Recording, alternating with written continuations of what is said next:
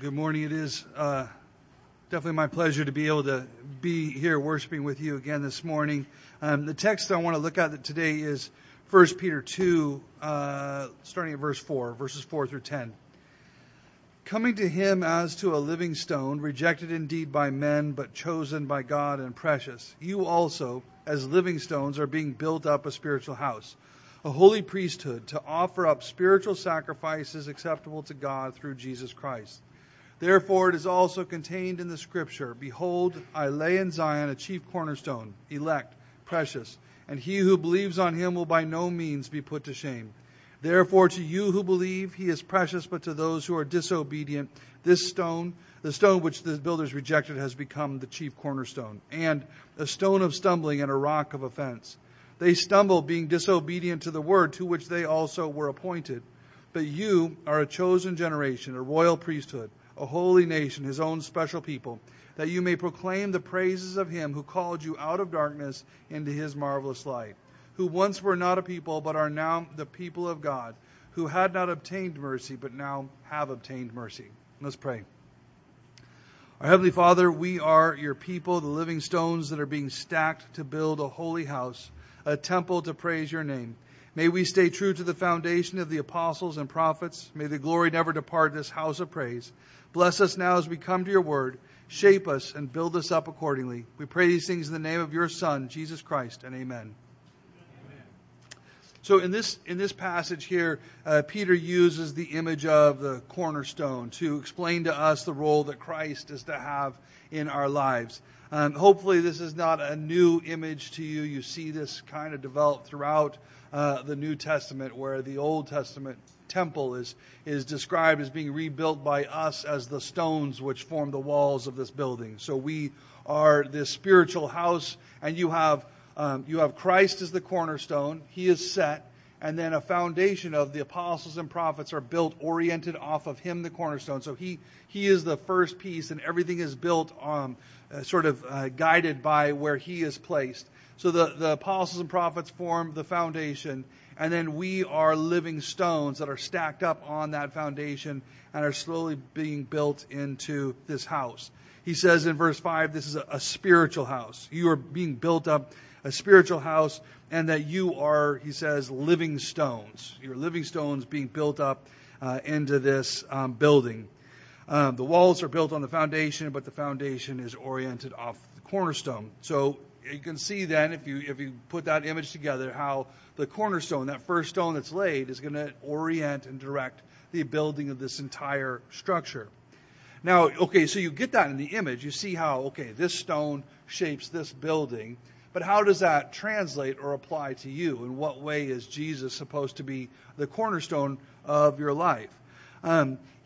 If we take that image of the cornerstone, then somehow he's supposed to be the thing that shapes and orients your life, and your life is supposed to be kind of everything triangulated off of him. Well, how does Jesus Christ, the Son of God, become that in your life?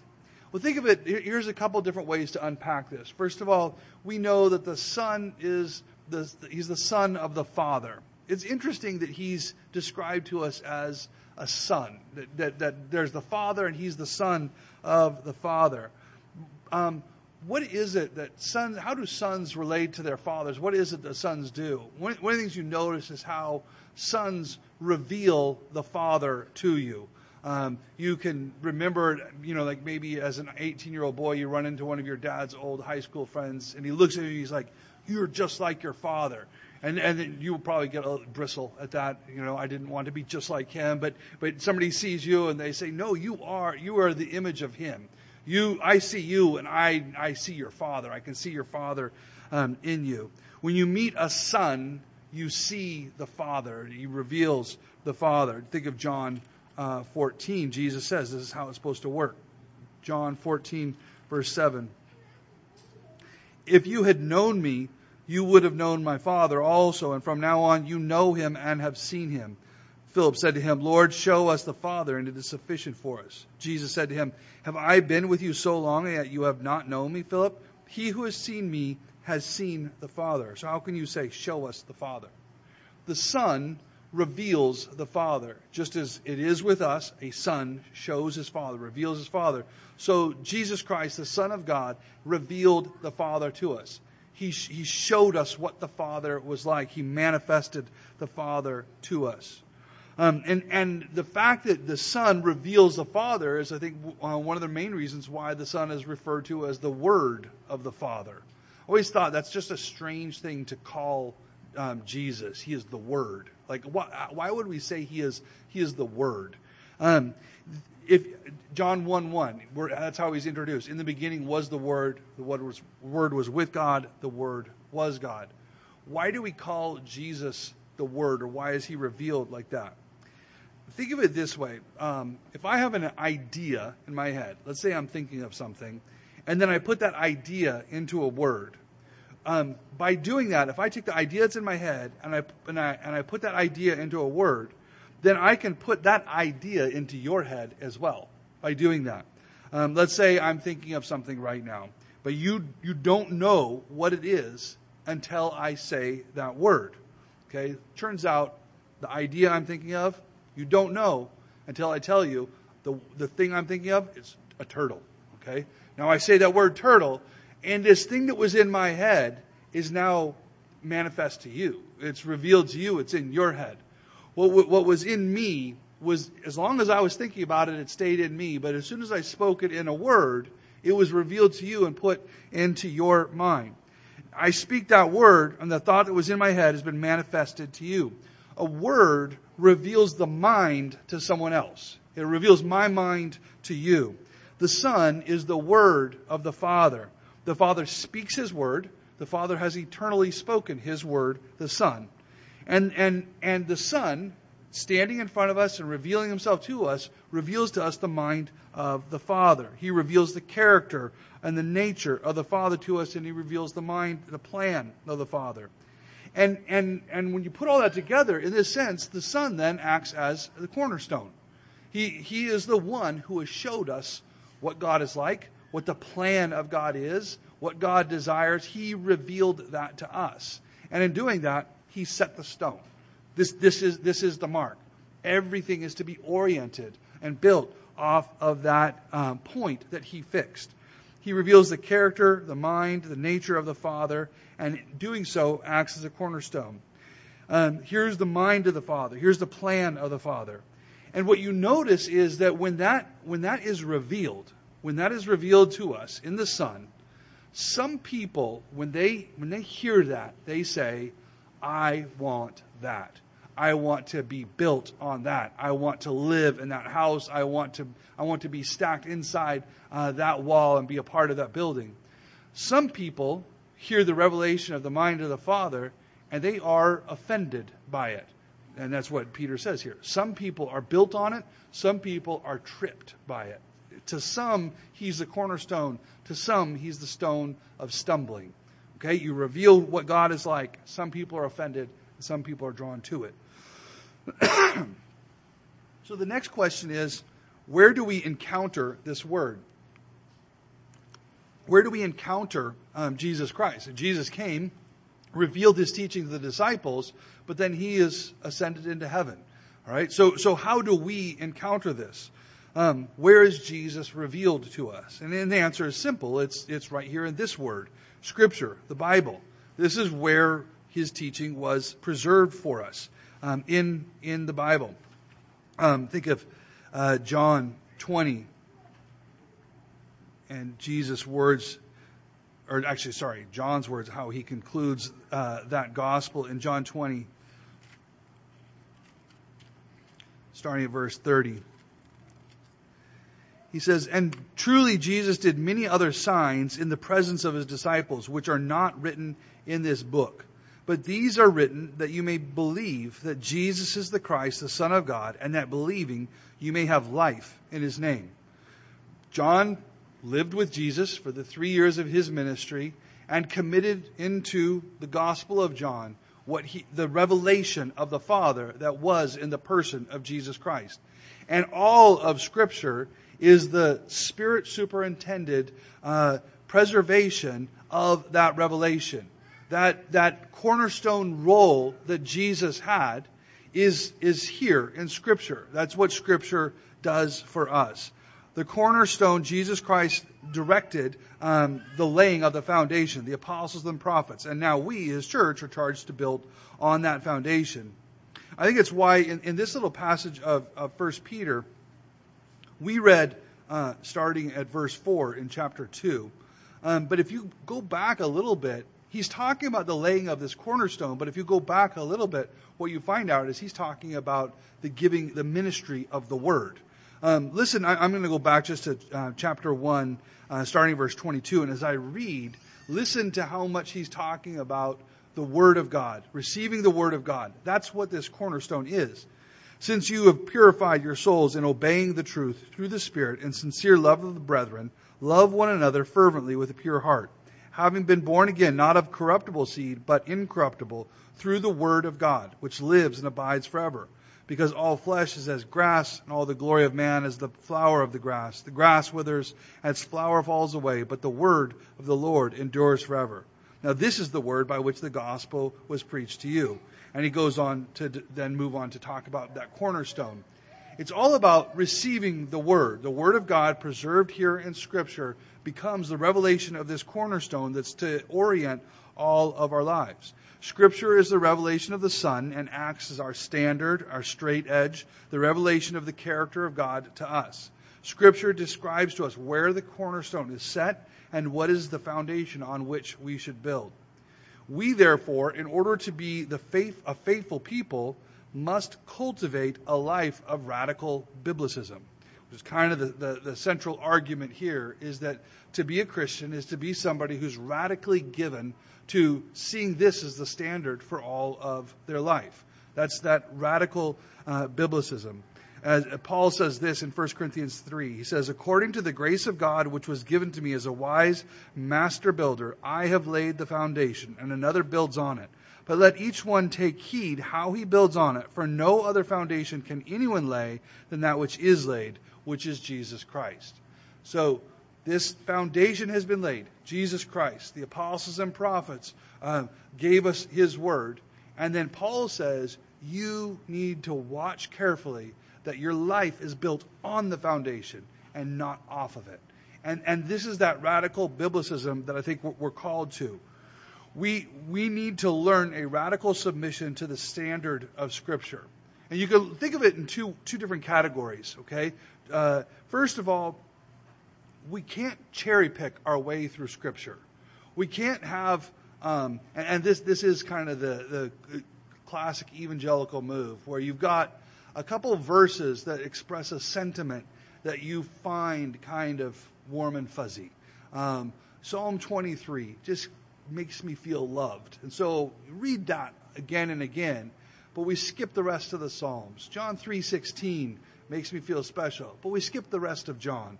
We cherry pick these little passages that get us, make us feel moved or do something for us, but we miss the rest of Scripture. We're not allowed to do that. All of Scripture is given to us, and we have to be people who read all the way through, from cover to cover, regularly reading all the way through our Bible and not cherry picking our way through. As a faithful Christian, you should be committed to daily Bible reading, working your way all the way through the Bible. We believe that the God of the Old Testament is just as much our God as the God of the New Testament. People get thrown when they start working their way through the Old Testament, and they find all these things about God that they had never thought, had never suspected. But we need to be people who are comfortable working all the way through our Old Testament as well as our New Testament. And the verses that offend us are just as much binding on us as the verses that give us the warm and fuzzy feels. And then the second thing is, so we don't cherry pick our way through Scripture, but we also don't cherry pick our way through our own life and cherry pick our way through our own heart. Okay? It's all of Scripture for all of your life. We don't get to have a Sunday morning self and then a Tuesday afternoon self or a Monday through Saturday self, where you have these two different people that you are. where there's the person that you are at the potluck after church on Sunday, but then there's the person you are at work, which is a completely different environment, and you have to be a completely different kind of person in order to fit in and be efficient and work there. We can't have that kind of two-facedness. I love this about Moscow because especially we get a lot of people moving to town, and you get somebody who's spent their whole life living in L.A., and then they show up in Moscow, and driving becomes a real sort of revealer of your two-facedness. Because people who live in big cities get very accustomed to screaming, swearing, honking, and doing all kinds of rude and terrible things in traffic. Like, this is just how you have to be if you want to get anywhere. And then you show up in Moscow, and guaranteed you do that, and there goes the pastor, there goes the elder. Like, at least 1 out of 3 people at the intersection go to church with you. And so you suddenly realize, I can't be like this. Like, I need to be the Christian me all the time. And I think it kind of rattles people a little bit. But you shouldn't have to move for that to be true of you. All right? We want to be the same person everywhere we go, not a Saturday night self and a Sunday morning self, or a when I'm in Boise self versus when I'm on the road traveling for work self. And I become a different kind of person with a different set of standards. It should be all of the Bible for all of you, for your whole life, all of it. Now, when you give yourself over to this kind of radical biblicism that I'm describing, you will find yourself in real conflict. You'll find yourself in real conflict because it's interesting. I think the world is quite comfortable with religion or even Christianity as long as it's not a Christianity that's built on the foundation. If it's more of a mobile home Christianity, they can go off of the foundation and be moved along a little bit. Everybody can deal with that just fine. Because what happens then is you don't get Scripture describing exactly what God is like. What you get is you get vague sort of biblical references that are filled in with a lot of platitudes and things that make other people feel comfortable. But you don't get the rigor that Scripture gives us in fleshing out what God is like, what His character is like, what His law is like. You lose all of that. So if you really anchor yourself on Scripture and you make your life built on that foundation, you'll find yourself in a lot of conflict. And it's not just the world versus the church. I think it's within the church. It's actually quite rare to find a congregation that is really given to thoroughly searching God's Word and applying it consistently throughout their lives. There's an equivocation that happens in our culture, and it happens quite often in our churches, where, and I think it runs rampant in the world, where what happens is you express a biblical theme vaguely. You express a biblical theme very vaguely, and then instead of using Scripture to flesh it out and explain it and give clarity, what you do is you fill it out with your own understanding of that theme. You fill it out with the twisted desires of your own heart. Okay? So you take a biblical theme, but you express it real vaguely, and then you fill it out with how you think that it probably should be explained. Let me give a more specific example of what I'm talking about. The one I always like to use, because this is extremely common, is the phrase, God is love. All right, God is love. 1 John 4:8. God is love. That's a biblical theme. Right there in Scripture, I can give you the reference for it. Okay, it's a biblical theme. God is love. Now, detach it from Scripture. Rather than using Scripture to flesh that out and explain what that would mean, I just say to you, what do you feel love is like? Let's just kind of talk about how we feel about it rather than looking at what Scripture explains. How do you feel about that? So now you start the equivocation. Instead of filling out the definition of love with Scripture, looking at how God reveals to us what love is like, because we could do that. We could go and find the character and nature and attributes of God, and we would be getting a much clearer definition of what love is. But don't do that. Just start looking in your own heart and asking yourself, what do I feel love is like? You switch all of it out, that definition, you fill it with the desires of your own heart. What does love feel like to you? Love, instead of being a description of the character of God, becomes whatever you feel intensely. And in our world right now, that is primarily your sexual desires. Take your strongest sexual desires. It's weird to me right now how that in America is the equivalent of love. Like, take your strongest lust, and we say that's what love is. Whatever your strongest sexual desire is, that is love.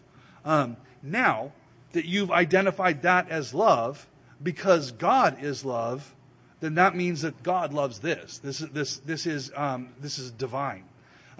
So if a man feels a deep and powerful commitment to his homosexual partner, which he identifies as love, because this is what he feels really strongly, and because we know that God is love, then his homosexual desire becomes divine. This is an expression of his faith, really. It's divine. If you look at virtually any Christian defense of homosexual practice, I did a quick little, survey through Amazon and a few articles, and I think you'll find it's pretty consistent. Any Christian attempt to defend homosexuality, it just follows this basic argument. What you say is, God is love, I feel like this is love, therefore God must love this. And you go into your own heart to flesh it out, but you don't go to Scripture. You don't look there to have that explain what love is. What you found is then we've flipped it on its head. Scripture says God is love. What we have done is said love is God. And we don't notice that we've made this little flip. It seems kind of subtle, but it's pretty huge. Because now instead of God defining love, our desires now actually restrict and define what God is supposed to be like. Okay? So my heart and the lusts in my heart tell me what God has to be like, instead of God telling me what my heart is supposed to be like. So we've flipped God is love into love is God. And this goes on. You can do this in so many different categories. That's love, but think about justice. We could do the same thing with justice. We know that God loves justice. God is just. He loves justice. Justice we'll find described all throughout Scripture. But what you do is you just take the vague sentiment that God loves justice, take that vague sentiment. Don't go to Scripture to figure out how justice is described here. Just ask yourself, what do you feel like is just? All right? And you know as a parent probably how quick kids are to be yelling out, that's not fair. Right? That's not fair. We all have this very powerful but very twisted sense of what justice is. All right? Things that are unjust are things that bother me, things that I don't like. Well, like, for instance, when other people have more money than me, that bothers me. That's not fair. That's not just. And since God loves justice, God hates us, right? And you can run this argument in a whole host of different categories, with love, with justice, with peace, all these different things. Instead of going to Scripture to define them, you just go to your own twisted heart. Put your own meaning in there, your own desires in there, and act like you've got the authority of God once you've gotten there. So you take a biblical virtue or theme. Instead of doing the work of studying Scripture to flesh it out, you go into your heart, you say, how do I feel about this? But Christ is our cornerstone. We can't behave like that. We can't work like that. His revealed word is our standard. Our conception of love and every other theme, justice, peace, whatever, has to be defined by the clear revelation of Scripture and not by the preferences of our own twisted hearts. Okay? We have to go from Scripture to flesh it out. We don't look into our hearts to flesh that out. Now, okay, if somebody, I could anticipate an argument, and perhaps this is just because I'm in Moscow and I'm with all these philosophical people, so I always have to anticipate all these kinds of objections and whatnot, but I think this is a reasonable objection. If somebody was listening to this, what they would have heard was me say, my own heart is twisted and defiled and all that, so I can't look in here at all to explain these words. I have to just go to Scripture. But the problem is, when I go to Scripture, Scripture speaks to me in terms of my own heart. How can I understand Scripture if I can't trust my own heart? Here's an example. The golden rule tells me, love my neighbor as myself. Right there, if you think about that for a moment, love your neighbor as yourself. It's presupposing that you have a correct understanding of love inside of you. And that's to then orient how you love your neighbors. Doesn't it presuppose that I have some correct understanding of love? And if all of my natural conceptions are broken, and we can only trust in Scripture, then how can I ever actually understand anything in Scripture? So often Jesus gives these parables and he doesn't spell it out. He expects you to sit and understand it somehow intuitively, as if your heart does operate correctly. So how can it be, if my heart is so twisted that I can't look inside of it at all, and I can only look to Scripture, how would I ever even understand anything in Scripture? If I look at the golden rule, it tells me to love my neighbor as myself. Well, do I need to find another verse to tell me how to love myself, or do I just trust my own innate impulse? And if I have to find another verse to explain that, then do I need to find other verses to explain the terminology in that? And on and on. I could never actually understand Scripture if I can't trust my own heart. I think my explanation or answer to this is I can remember as a kid, I think it was maybe 5th or 6th grade, somewhere around there. And I write a paper and I get it back and I've misspelled a word. And this is in the 80s when you don't have spell check, right?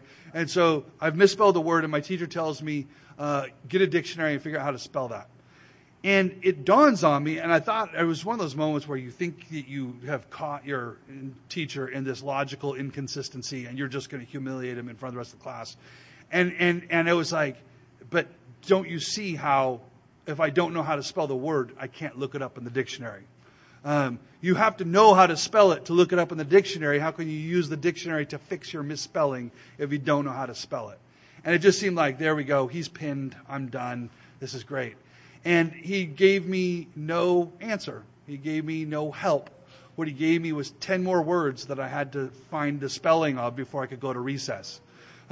He gave me practice, not an answer. And you suddenly discovered, actually, you can look up a word in the dictionary if you don't know how to spell it. Because it's not, when you don't know how to spell a word, it's not that you have no conception. As soon as you hear it, you have a conception of how it's spelled. You just know that there are a few different options for how to get there. And there may be some irregularities. And a little bit of trial and error. Generally, you can spell the word in less than 30 seconds with the dictionary. You can pretty much figure it out every single time.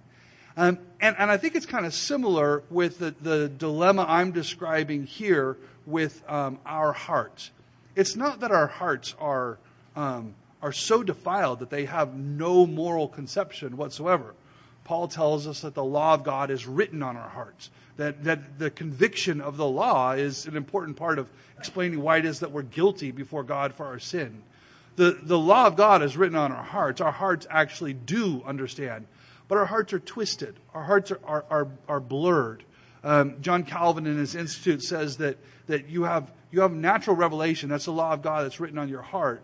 But it's blurry. And so you see things, but you see them blurry. And then he says, Scripture is like a set of glasses that you put on, and all of a sudden everything comes into focus. And you see with clarity.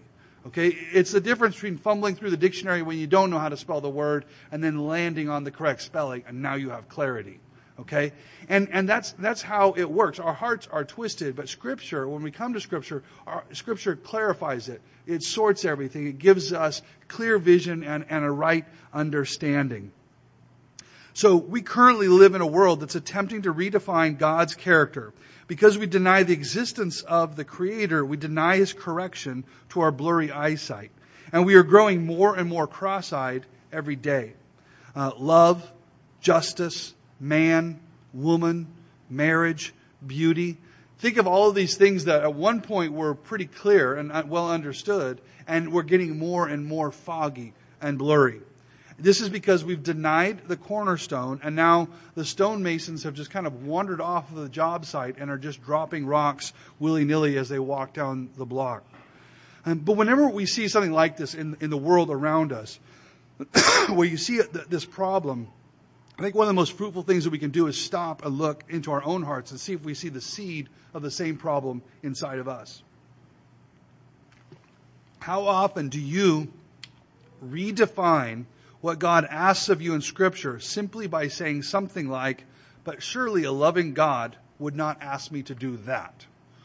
Surely, sometimes you'll hit something that appears very hard, and your instinct is to say, surely if God is love, this doesn't feel like love to me. Rather than going to Scripture to articulate what our obligation is, we go to our own impulse. And because something hard has been put before us, we think to ourselves, no, he wouldn't ask that of me. Have you ever had this happen when you're in a conversation and somebody says something like, generally it's in a Bible study, you're working through a text and you're working through one of those kind of hard texts. And somebody will say something like, I could never worship a God who. Whenever you hear that phrase, I could never worship a God who, you're 95% likely that they're about to commit this error. Maybe every now and then it works out, but most of the time something really bad is about to follow. It means that they've come across something in Scripture that offends their sensibilities. Ooh, I didn't like how that sounded. So you have what Scripture says, what it just said, and then how you feel about it in reaction to what it just said. And basically what they're saying is how they feel cannot change, so that text has to change. Okay? I could never worship a God who. So rearrange those verses for me. Do something, make an argument from the Greek, or do something clever to make it not say what it sounded like it said. Because I'm not doing that, right? It makes your own emotional response the thing that will not move. No matter they are saying that they feel they cannot change. So how that verse is understood has to be the thing that shifts. But push this further, because I think this shows up all the time when you're working through practical Christian living. Think about there's a lot of different areas to apply this, but think of it this way. How do you feel about your marriage? How do you feel about your marriage? How does God command you to feel about your marriage? And how do you excuse the difference between those two things? Marriage is interesting because Scripture has a host of commands to our emotions in the context of marriage. Husbands, love your wives. Wives, honor your husbands. Your emotions frequently have strong competing opinions on this subject. But guess which one you're commanded to listen to? All right, husbands, love your wives. But I'm feeling over here. Okay, you've got Scripture, you've got your heart. Which one is the cornerstone? Which one are you commanded to conform to? How do you handle what is going on in your heart? How does God command you to handle those exact thoughts? And how do you excuse the difference between these two things? 1 Thessalonians 5:18. In everything give thanks. In everything give thanks. Have you noticed when you're reading Job and he loses his family, and the first thing he says is, the Lord gives, the Lord takes away, blessed be the name of the Lord. And you hear that and it's like, that's a shocking response to the loss of your family. It's a shocking response. It's an obedient response. It's what we're commanded to do. Are we ready to be like that? Are we ready to, in all things, give thanks? Philippians 4:6. Be anxious for nothing. Be anxious for nothing. Philippians 4:6. We live in the therapeutic culture that urges you to dwell on your anxieties and to stay just camped nonstop on your anxieties. Scripture commands you to be anxious for nothing. Do you submit to these commands? Or do you allow yourself to slump into depression and then come up with spiritual excuses for it? You slump into depression and then you come up with ways that somehow this is being obedient to God. If you're unsure of what I'm talking about, let me help you. What I'm going to do is I'm going to coach you how to commit this sin. So this will be very helpful for you. What you do is do this. Imagine your best life ever. The health, the wealth, the relationships, the friends, the family, the house. Imagine all of that. And I'm not talking about like your lust-filled whatever. I'm talking about you living your most faithful life ever, right? You're hosting every church potluck because you have the most opulent home and you're the most generous person in the congregation. And you're living faithful, you're giving, you're loving others, and you're living that best life. Now, having imagined up this life, okay, just cross your eyes a little bit and get yourself confused about whether it was you or God who wanted this for you. Right? Get yourself a little bit confused on that subject. Was this God or was this me that came up with this idea? Now, having gotten yourself confused, now resolve that confusion by deciding it probably must have been God. Right?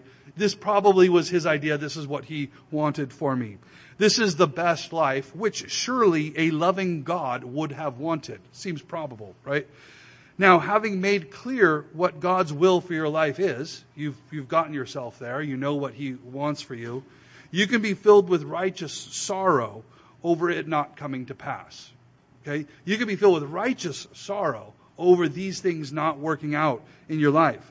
And better yet, you can be angry with friends who try to correct you. When people confront what they see as sin in you, you can turn it around to be sin in them. Right? Your sorrow is just because God's will is not coming to pass. You imagine Job's friends saying to him, you cannot be, when you say, blessed be the name of the Lord, no, you've got to be in despair. You've got to be in anxiety. You've got to be falling apart right now. That's what would be faithful. Or flip it around. Let's say that Job was not being obedient. Let's say he goes into despair after having lost his family, and a faithful friend comes up and says, you know what? You actually need to praise God right now. You need to thank him. Do you see how it would be very easy for him to say, no, that's terrible. That's terrible. This wonderful thing has been taken away. It is right for me to sit and mourn this loss. When your pastor tells you that you need to do a hard thing in your heart, right? When he comes and tells you you need to do a hard thing in your heart, and it's, if we were very consistent with Scripture, we would find a lot of hard things for our heart in front of us because your emotions are commanded all the time. And if your pastor comes and says, listen, you need to be anxious for nothing. You need to be anxious for nothing. You need to give thanks here. If he starts exhorting you like that, if you can get into this mood that I'm describing, then he's being spiritually abusive, right? Because he is thwarting God's will for your life. He's become spiritually abusive. In order to really live like this, your emotions, your personal preferences, your natural proclivities all stand firm. You hang on to those with a white-knuckled fist. You hang on to that tightly. They become the cornerstone. Your emotions, your feelings, your sensations, those become the cornerstone, and everything else has to be built on it and conformed to it. The sermons need to conform to it. The friendships need to conform to it. Everything has to be built around how you feel. And if you think about that for a moment, I think that actually describes the modern American church quite well. I mean, that's kind of the modern American church that we live in. And if this is the case, then why are we surprised to look around and see a nation with no cornerstone when we have churches with no cornerstone? But Peter says, not you.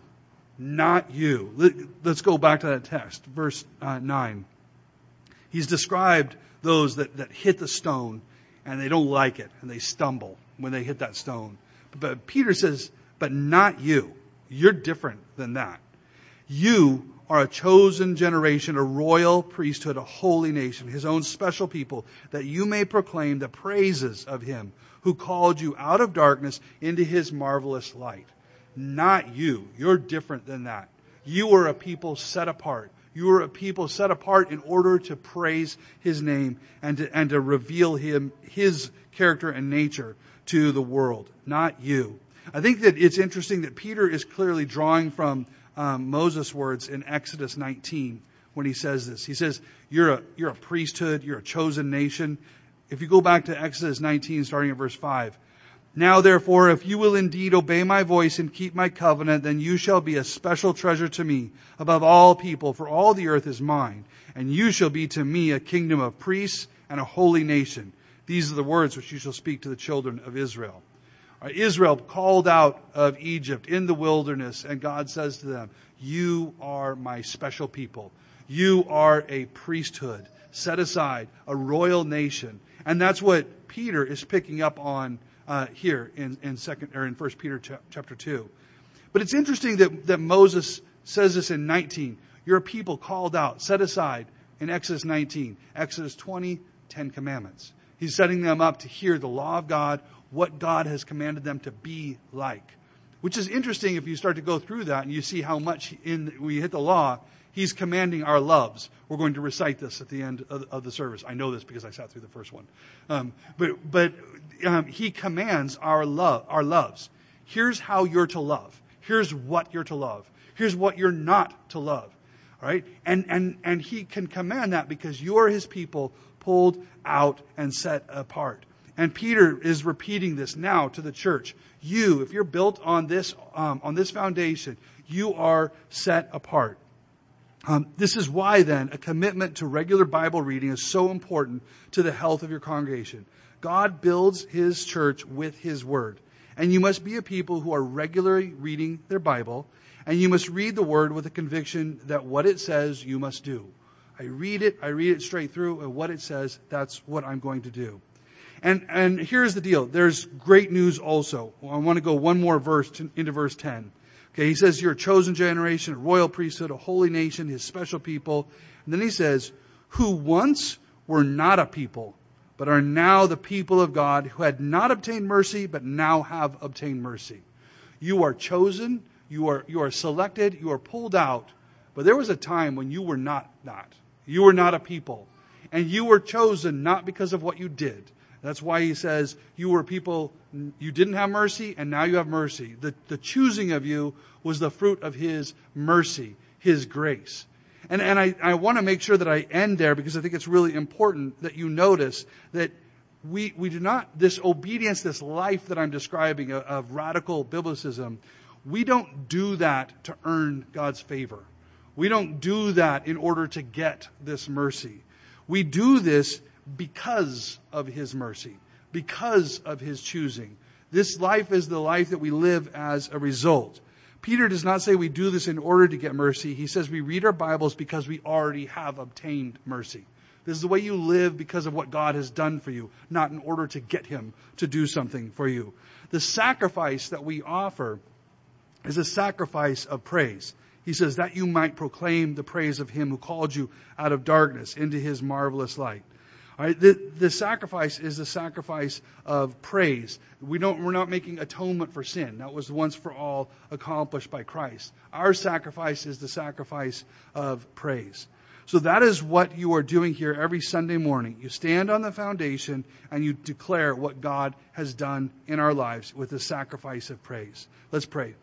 Our Heavenly Father, we're a grateful people. We stand on Christ, the solid rock, our cornerstone, and we proclaim with grateful hearts that you have called us from darkness into light. You, the master builder, have chosen us and shaped us to be a part of the wall of this house of praise. Father, we are grateful to you for this work, and we, your chosen people, your royal priesthood, we praise and glorify your name. We pray these things in the name of your Son, our Savior, Jesus Christ, and amen.